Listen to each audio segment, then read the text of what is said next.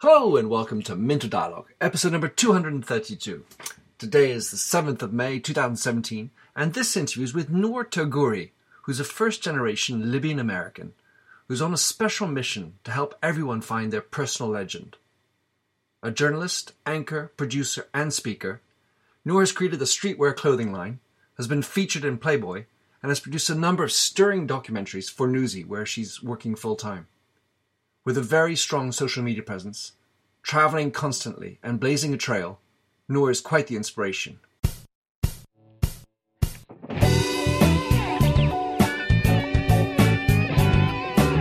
Welcome to the Minter Dialogue podcast, where we discuss brand marketing with a focus on all things digital. I am Minter Dial, your host and author of The Mindset. That's MYNDSET.com, where branding gets personal. You'll find the show notes to the blog for the upcoming interview. Let's cut to the quick. Enjoy the show. Hello, and welcome to Minter Dialogue, and welcome Noor Tagouri. I'm not sure exactly how to pronounce it. Tagouri, I hear it differently. So, you and I met at South by Southwest, and I got to hear your story. You are a vibrant beacon of energy on a mission. And that's why I really wanted to have you on my show. So thanks you for joining me. Tell us, in your words, who you are, Noor, and what's your mindset? Awesome. Well, first of all, thank you so much for having me on. So, Noor Tagouri or Noor Tagouri, funny story behind that. So, technically, it's pronounced Tagouri. My family is from Libya, and so that's how it's pronounced. But when they came to the States, because my grandmother was born and raised in Egypt, and they pronounced the J as a G, they spelled it with a G, and it became Tagouri. And so ever since then, it's just been Tagouri. Unless people really know, they'll say Tagouri, which I thought it was awesome that you knew that. But anyway, I am a journalist. I'm an anchor producer over at Newsy, and I'm a motivational speaker. So I tour to different businesses, companies, and universities about the importance of diversity and individuality and identity and pursuing your passion and maximizing on your potential. I host different documentary series. I've done one on the immigration of food and communities into the U.S., one on women who work in male-dominated fields, and other stories in between. And I'm currently working on a documentary series about sex trafficking in the U.S., traveling around the country and kind of doing a lot of investigative work on that. So that's where I'm at right now. We have a couple other projects that are coming up that I'm working on, but those are secrets for now. But yeah, besides that, in my free time, I enjoy watching Bob's Burgers, and that's pretty much it. Oh, and eating cheese. That is the summary of who I am. We'll need to have you over in France, le pays du fromage.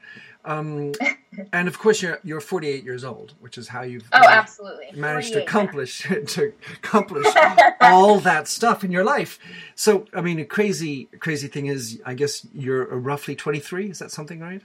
Yeah, I'm 23. There you go. Crazy. Absolutely crazy. So, in your TED Talk, you mentioned this notion of being rebellious, and I noted down, it's a form of honesty to be rebellious. Your honest self is by being rebellious. Can you elaborate on that? I'd like to dig in on that one. Oh, absolutely. I love talking about that because I also mentioned in my TED Talk that people think that rebellion is like dyeing your hair green or burning your bras on a stick or just like kind of lashing out. But I think in a society today where it's so easy to conform and to just kind of become a carbon copy of each other. Like you can go through Instagram and scroll through your feed and barely recognize who someone is from the other because everything kind of looks the same. And so for me, trying to peel those layers and just understand who you genuinely are, who you like, what you identify as a human being, and embracing that wholeheartedly and absolutely is a form of rebellion because you're saying no to what everybody else thinks that you should be and what society tells you to be, what it tells you to look like, and who you should become, and take on your own path, like make your own opportunities and embrace that entirely. And it's something that people are not used to. It's not comfortable. It shouldn't be comfortable. And in that sense, it's totally rebelling against comfort, against societal norms and against what we were always taught to be. Right, well, so within societal norms, one part of that could be put under the umbrella of political correctness. Because in the end of the day, that is a homogenization of society, political correctness. We can't talk about that. We can't talk about this. You can't call them this. And so we end up with this sort of really bland vocabulary. So isn't that somehow at antipodes with what you're trying to establish? So I think that when it comes to political correctness, that it's important to understand that in order for us to be politically correct or challenge that there has to be an understanding of what you're talking about and who you're talking about. When I talk about a self-rebellion and being your most authentic self, I'm talking about being the best version of yourself and maximizing on your own potential. When you're usually having a conversation about, oh, you can't say this, you can't call them this, you can't say that, that stems from respecting the choice that other people have made of what they identify as, who they identify with, and what protects them and makes them feel safe. And so it is never anybody else's right to take that away from them and to take away who they are and who they've identified as and their most authentic self and abuse that or exploit it. And so you need to, it's not a matter of we can't talk about this. I think we can talk about anything, but it's a matter of, are you talking about it in a respectful way? Are you harming the people that you are talking about when you use certain terms? I'm doing a series on sex trafficking, and I'm just now conscious, like being more conscious of not calling people, like you can't call victims or survivors prostitutes, but women who were prostituted or trafficking victims, because they don't identify themselves wholeheartedly as that was something that they went through. And so that's something that you have to kind of make that the distinction between, because as soon as you take that high stand where you're just like, well, we can't even talk about this anymore, I can't use the terms that I've always wanted to use, it should make you reflect on yourself and be like, well, why can't I? Mm-hmm. And who's being affected and who is this hurting? And is this actually contributing to me being my most authentic and best self, because I could possibly be hurting someone, or am I helping someone? And so all of that, like, yeah, you can take the kind of play devil's advocate and be like, well, some people want to be their most authentic self and it's a pretty shitty person.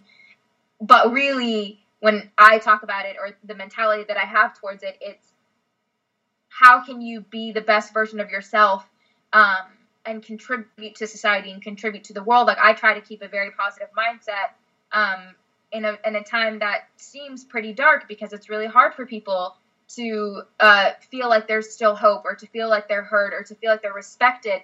And I'm fighting to take those narratives back. So, Noor, when I listened to you in Austin, you recounted the story of this moment where, well, obviously you had this early notion that you had to be a journalist. And then yes, you had this upbringing with your mum, this Muslim identity in America, yes, no headscarf. And then one day you have this epiphanic moment where you say, this is it. I need to wear a headscarf, and that's going to be part of my identity, or if not, the identifying factor. Can you just describe us in your words? Because that's the best interpretation I had. So I grew up in a very small conservative town. I was the only girl in my first grade class who had dark brown hair. Right. Sat down next to the other girl who had dark brown hair and asked her if she was Muslim too, because I had never seen a girl with dark brown hair at school. And my mom was very confident in her hijab. She wore it in Selma, Alabama, after I was born, and I think even my dad was like, are you sure you want to wear it here? And she took it on and was very confident in it. And I was almost like jealous, or didn't really understand how she could be so confident in a town where people didn't look like her. And growing up, I absolutely 100%, I was 100% sure of who I wanted to become. I wanted to be Oprah. That's as simple as I put it. And I wanted to tell stories, and I wanted to talk to people and share their stories. And in order to do that, in my head, I knew I could not wear a headscarf, and nor did I really want to. And so I had, like, before I knew about the terms diversity or inclusivity, I knew that there was a glaring lack of it on television, that this wasn't something that people were familiar with. And so I just kind of put it in my head I was never going to wear it. My parents and the people around me never said anything about it because they knew I was never going to wear it. And then when I moved right outside of DC, I experienced a culture shock. I had never seen so much diversity, people wearing things that they liked, doing things with their hair, coloring their hair, having no hair, whatever it was. And I was jealous of it. I was like, why is it that they can do that and they can be themselves and I'm still struggling? And I had no idea what to do. And I impulsively put on the hijab one day. Can't tell you exactly why, but essentially it was like a version of me putting myself on for the first time. And it wasn't easy at first, and I don't think anybody around me even thought I was going to keep it on. But surprisingly, as soon as I put it on, I actually got offered an internship at a newspaper right after, and I took that as a sign of, okay, maybe I can actually do this. And from there, I ended up finishing high school at 16, finished early so I could start college, so I could get a head start because I knew it was going to be harder to get a job.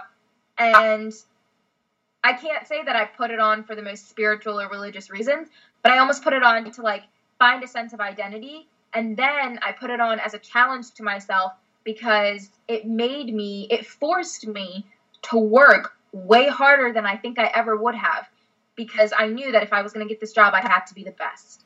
And so putting it on, I worked as like the hardest I ever possibly could so I could be the best. And that's cool. What happened to your religiosity? Has it had any inflection along the way? So I've always practiced my religion. Like being Muslim is more of a lifestyle than anything else, but everybody does it to whatever their extent is. But after I put it on, I would never say that I just got more religious. I know I just got more spiritual and more in tune. And so all of the opportunities that came about, I always thanked God for them because I knew that they came from Him. When I would go through certain hardships or struggles, I would always remind myself that there was a reason I was going through this and that there was something good that was going to come from it. There's a term we have called tawakkul, which pretty much means like absolute and total faith in God and like trust in Him. And my mom taught me from a very young age that like no matter what, just always have tawakkul in your heart and everything will kind of work out. And for me, it always did. And so I always felt this more spiritual connection in this journey that like my job in pursuing my passion was almost a responsibility now, because I had realized there was like a lack of representation, there was a lack of understanding, and there weren't people who were doing much about it, or that many people who could actually even do anything about it. Mm-hmm. And that if I were giving these opportunities, that I would. And not by getting on a pedestal and sort of starting to preach to people, because I'm not a scholar. I can't sit there and tell people exactly what certain scriptures say or whatever. But just being myself mm-hmm. and being confident and being proud of who I am was enough. And being able to go and tell stories from a certain perspective was enough. Being able to go into conversations of people who had never shared their stories before and look at them and say, I know what it's like. I know what you're feeling. I know how it feels to be misrepresented in the media or for somebody to take your story and run with it. And because I know what that feels like, I'm not going to do it. So trust me with your story, and I promise we will give you the platform to share your truth. Yeah, so it sounds Yeah. Go ahead. I was thinking, so it sounds like you've developed a greater sense of spirituality, but also a sense of responsibility that's come with it. Absolutely, yeah. Before I was preparing for this, I talked with a few women friends of mine, and I can say, and what we're going to get into next, that clearly there's a lot of polemique, as we say in French. It has a polarizing effect in some people. So on the one hand, I heard, well, actually wearing the headscarf eliminates the catcalls, and I'd never considered that idea, that it was a way to avoid having sexist comments by men, whistling at as you walked by a workplace. And I thought that was an interesting comment that I had collected. And on the other side, of course, and you also do talk about this, is that it can also be considered somewhat of a provocative statement, because, you are therefore representing with this headscarf all of the, sexism or, in perception of sexism that people look at the Muslim religion as providing when you have to wear a headscarf, where the women has to wear a headscarf. So in your mind, what is the message that you say, And is it divided between Muslim and non-Muslim? How do you focus on those two different areas? So it's funny that you mentioned that. My mom asked me the other day, do you think that wearing hijab prevents you from being sexually harassed? And I told her, absolutely not. Absolutely not. People who are going to catcall are going to do it no matter what. And I've had this conversation so many times the past couple weeks, it's crazy, but almost every single person, every single woman that I've ever met, every single one has been sexually harassed or assaulted before. I know the statistic is like 1 out of 4, but please bring me the other 3 that haven't, because I don't know them. I think it will depend on what exactly we're talking about, but right. Because a catcall, it's harassing, but there's worse, and I wouldn't call that harassment compared to being violated and so on. So just assault, I actually haven't really met anybody who hasn't, but right. But yeah, so in terms of it being, I know there's an argument that people see it as something that is sexist, but I absolutely disagree with that. In Islam, men actually have a hijab too. It's just not really covering their hair, but they're technically supposed to cover from their navel to their knee. And aside from the dress, hijab is more about your character than anything else. It is about being focusing on what people have to say rather than what their body looks like, a sense of modesty and a sense of empowerment. But to every single person, it's different. And for me, choosing to wear it was a way to empower myself and say, I have something valuable to say. Listen to what I have to say. Listen to my message. And if anything else, it's my choice. And that's what it is. When I was on Le Grand Journal on Canal Plus, I literally said, I don't care if women are walking out naked or if they're walking out completely covered. I don't think a government should be telling someone how to dress, or men should be telling women how to dress. It is up to them. And at the end of the day, I will always fight for that. It is up to a person to choose how they dress. Now, if I choose to dress this way, and other people are going to look at me and be like, oh, you're doing this because your husband or your dad told you, which is not true, absolutely not true at all, because even in Islam, there is no compulsion in religion. You have to choose to do it. Otherwise, it doesn't even count. And if you do it for your own sense of self and for your own faith and for your own empowerment, and for me, this is my way of kind of just being like, no one can touch me. No one can tell me what to look like. I am taking absolute control over my body. And I will stand along someone from the Free the Nipple campaign who's doing the same thing, has the same message, but doing it in a different way, because that's how I choose to, and that's how she chooses to, but I'll never take that away from her. And I'll never sit there and be like, oh, you're brainwashed, or you're this or you're that, like how people have done to me, because when it comes down to this and when it comes down to feminism, it is all about choice.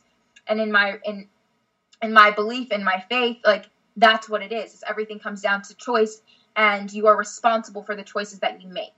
And so I will always support that right to have the choice to do what it is that you do. And so when you're seeing, of course there are situations where women are oppressed, whether they're forced to not wear the hijab because a lot of men don't like women wearing it, or where they're forced to wear it. That has nothing to do with religion. That is strictly cultural. And from that's sexism. I believe that a lot of women in our country are oppressed too. People don't realize that it's not simply about covering.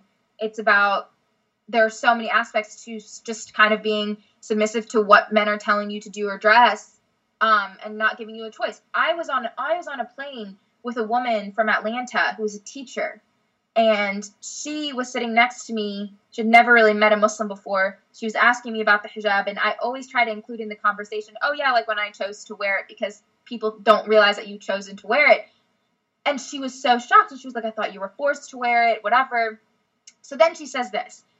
She was like, I don't mean to sound really ignorant, but what do you wear when you go swimming or exercising? And I was like, that's actually not an ignorant question. An ignorant question is usually do you take showers with that? Because otherwise, how would I wash my hair?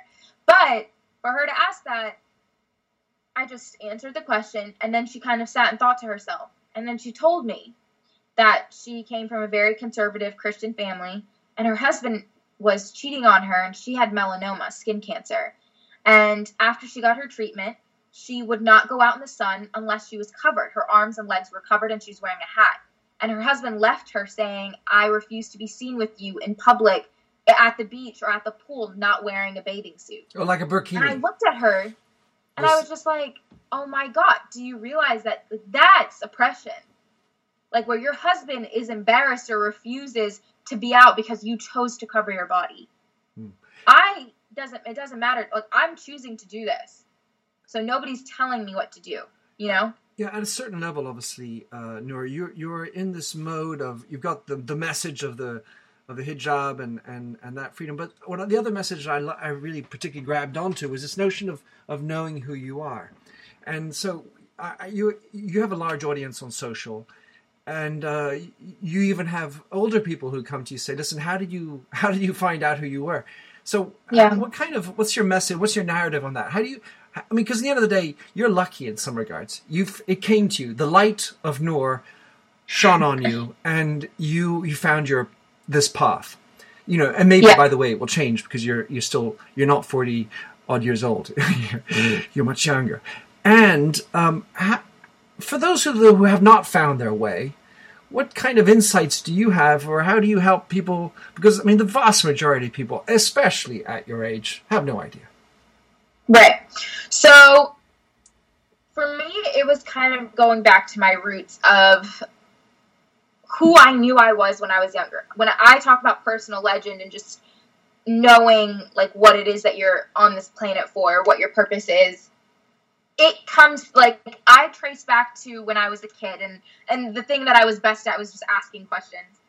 But I think that everyone is very familiar with what it is that made them from a very young age, like what you were good at or what sparked a fire in your heart. And that's something that like gets muddied or gets watered down or goes away because of social standards, what your parents are saying, fear of not making money, just being in your comfort zone.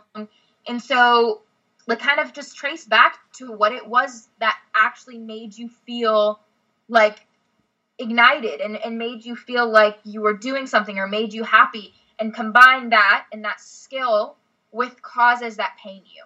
So for me, a cause that pains me is misrepresentation of communities or things that women are going through or sex trafficking. And so I always take my storytelling skills and my asking questions and I put it towards those causes and tell stories of underrepresented communities, or start a clothing line to combat sex trafficking and empower girls through education. So just being able to kind of like retrace their steps and going back to those, and just realizing that every single thing that you want is outside of your comfort zone. And so that the more comfortable that you are, the more dangerous that is. Like a lot of people are afraid of failure, but failure is kind of the only way that you'll realize that you're doing something, you're going somewhere. It's like a better direction than just being stagnant. And for me, that was constantly taking risks. Like I can't tell you how many jobs I was rejected from, or how many times people were like, this is just never going to happen, or you're crazy if you think this is going to happen.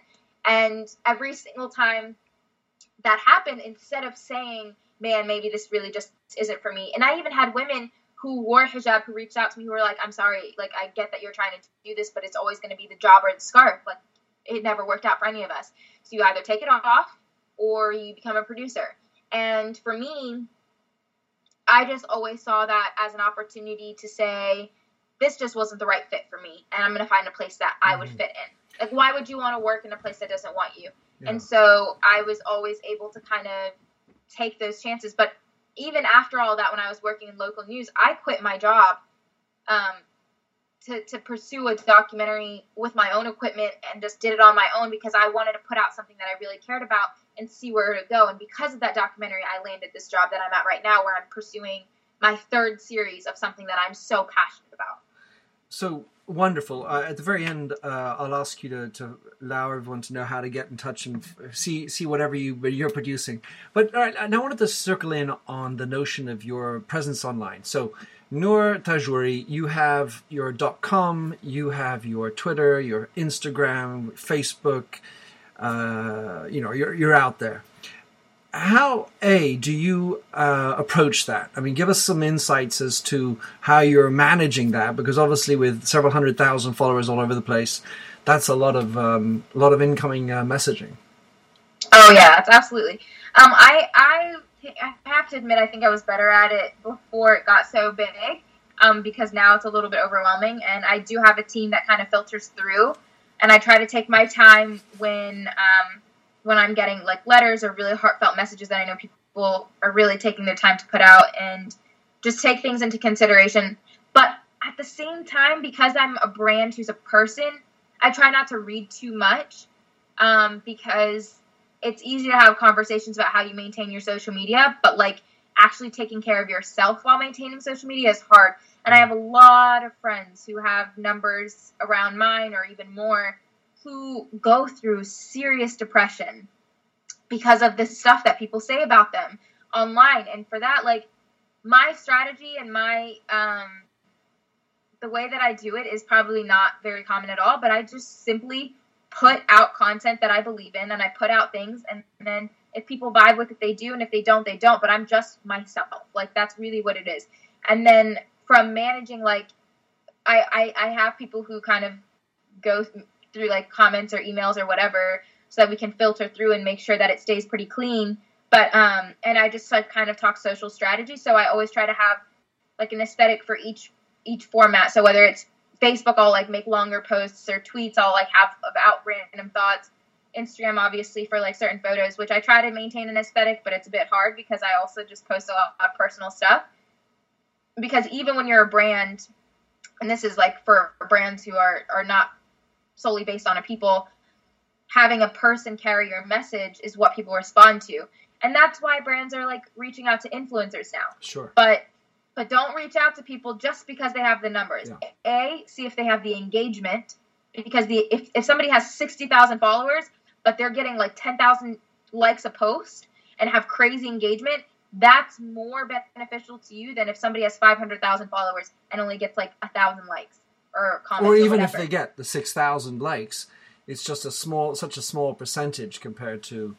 Exactly. So, but even when you're a brand, like, it's sad seeing brands muddy themselves and become untrustworthy, because that's what happens, is you don't become trustworthy when you oversaturate with influencers who everybody knows is getting paid mad money but don't actually believe in your product. Well, so for me, as a person in general, even like, I'm extremely particular with what products or what things that I will like post about or use, because I'm not a blogger, but I would never post about something that I didn't care about or that I didn't actually enjoy, and I don't ever want to tarnish my brand that way. And now it's like you see brands who just take influencers who just have a ton of followers, and it takes away from who they are, because I'm just like, this isn't authentic, because we know you sent them a script. So to be clear, then you are masterminding all of your posts. I mean, is that accurate, or what? Oh, absolutely. How do you what can you delegate to someone? Let's go. You become the Oprah of tomorrow, and these are millions. At what point do you say, "Good Lord, I can't continue to take all the selfies. Can I have somebody else manage that, upload it? Because I don't have time." Oh, absolutely. So I have people who I work with who I've talked to so much, who can actually talk in my voice. But nothing is posted, nothing goes out unless it goes through me. And I'm okay with it. But I have a really awesome team around me that just knows me, like, inside out. And so I would trust to delegate those things. But for now, I enjoy being able to do that myself. I'll create, like, with my management, a social media schedule for, like, a couple of months out if I'm going to be super busy, and be like, post X, Y, and Z this day, post this many this day, this many whatever. But besides that, like, everything has to kind of come from me, and that's the only way people are going to feel it. Like, they know.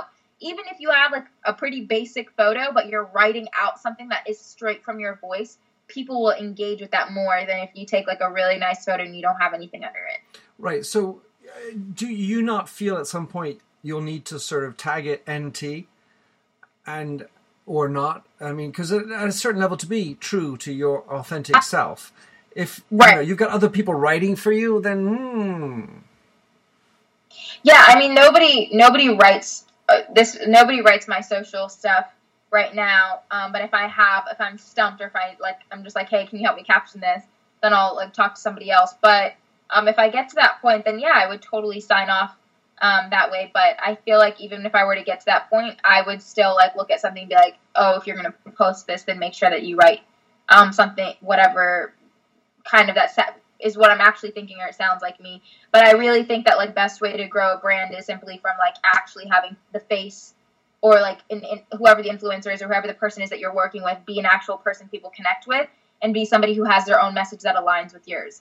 Because otherwise, you're missing out on so much potential. We were talking a little bit about this before recording, for sure, about your audience, and what kind of, I mean, do you find that your audience is radically different from an Instagram to a Twitter to a Facebook to a YouTube? Or do you not care? Or how do you... I mean, yeah, I want to get back to just this little piece, which is, to what extent do you tailor your message for your audience? Because initially my mind was, well, do you have a message that is different for Muslim women versus non-Muslim women? So that's really great question. So I don't tailor it via platforms. I'll just extend and like make different versions of it to fit each platform.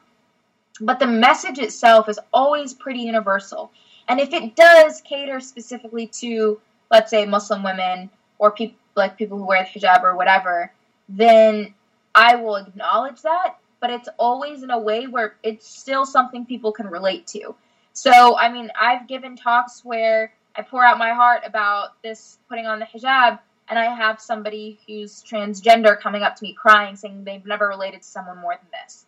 And it's because for them, putting on the hijab was putting on like their sense of, for me, putting on the hijab, for them, it was putting on a sense of identity. And so it's always something universal, and people who are able to connect with that universality is where it really comes. That means you got it. Like, you get it. So for me, even, like, I never had a role model who looked like me growing up. But I was able to connect with people like Oprah or Soledad O'Brien or Lisa Ling because I just got it. I knew where they were coming from. I knew what they had gone through, and I understood it, and I related to it. And so what they had to say was always still relevant to me. All right, last question. You're working at Newsy and full-time, and you've got these documentaries you're doing. When you're on a mission like you have with your personal brand on the one hand, and let's say the quality of the mission you're on in terms of being your true self and being... I would say having this strong missionary message. How do you find an organization, I mean, that allows for this? When you went in the interviews, how did you sort of cross-check and say, this is okay for me, they're going to get me, it's all going to work? Because, I mean, there's what you say, and then there's what you do. Right. So I was so lucky with Newsy because my boss, Zach Toombs, who reached out to me several times and interviewed me, had seen the documentary, and when I talked to him, I told there was a position open for a policy reporter, and I'm not really a politics reporter. And I told him that off the bat, and I was like, he asked me, what are the stories you want to do? And I told him about this series. I told him about the other series that I did with them. And I said I just like wanted to cover things similar to the documentary and misrepresented or underrepresented communities. That was what I did. And I was able to get access to those stories. And at one point, I don't even know if he remembers this, but he kind of was just like, I just want you to come onto this team and do stories, like dressed this way in your own voice, similar to what you did in the documentary, and just go find them and tell them. And I just took that as a like, wait, are you like really? Like, you'll trust me with that?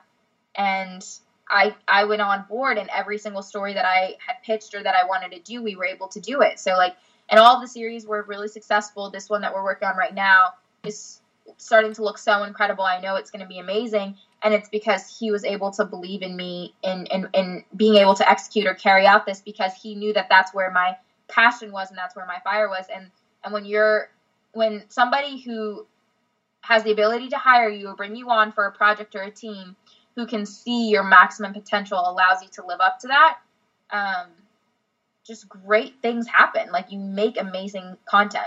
I have another friend called Nathan Thornburg, and he has started up a company called Roads and Kingdoms. And I was just trying to search for it as you were speaking about the guy who he brought on who's a very outspoken Englishman who just is who he is. I'm trying to find it as I speak. I'll put it in the show notes. But Anthony Bourdain. What is interesting about that is that, in the end of the day, if you want to carve out a space in this really crowded audience world that we're living in, this authentic stuff resonates. So you just have to have a leap of faith. And if you are called in because the boss already has seen what you are and wants more of that, that seems like the good thing. But those kind of bosses seem awfully rare. So congratulations for finding that. Yeah, thank you. So what I want to do now is just say, first of all, what kinds of things can people find in your documentaries? What's already available? What's coming up? And then what's the best way to follow you, track you down? So all of my social media is N-Tagouri. That's N-T-A-G-O-U-R-I. That's on Instagram, Snapchat, Twitter, Facebook.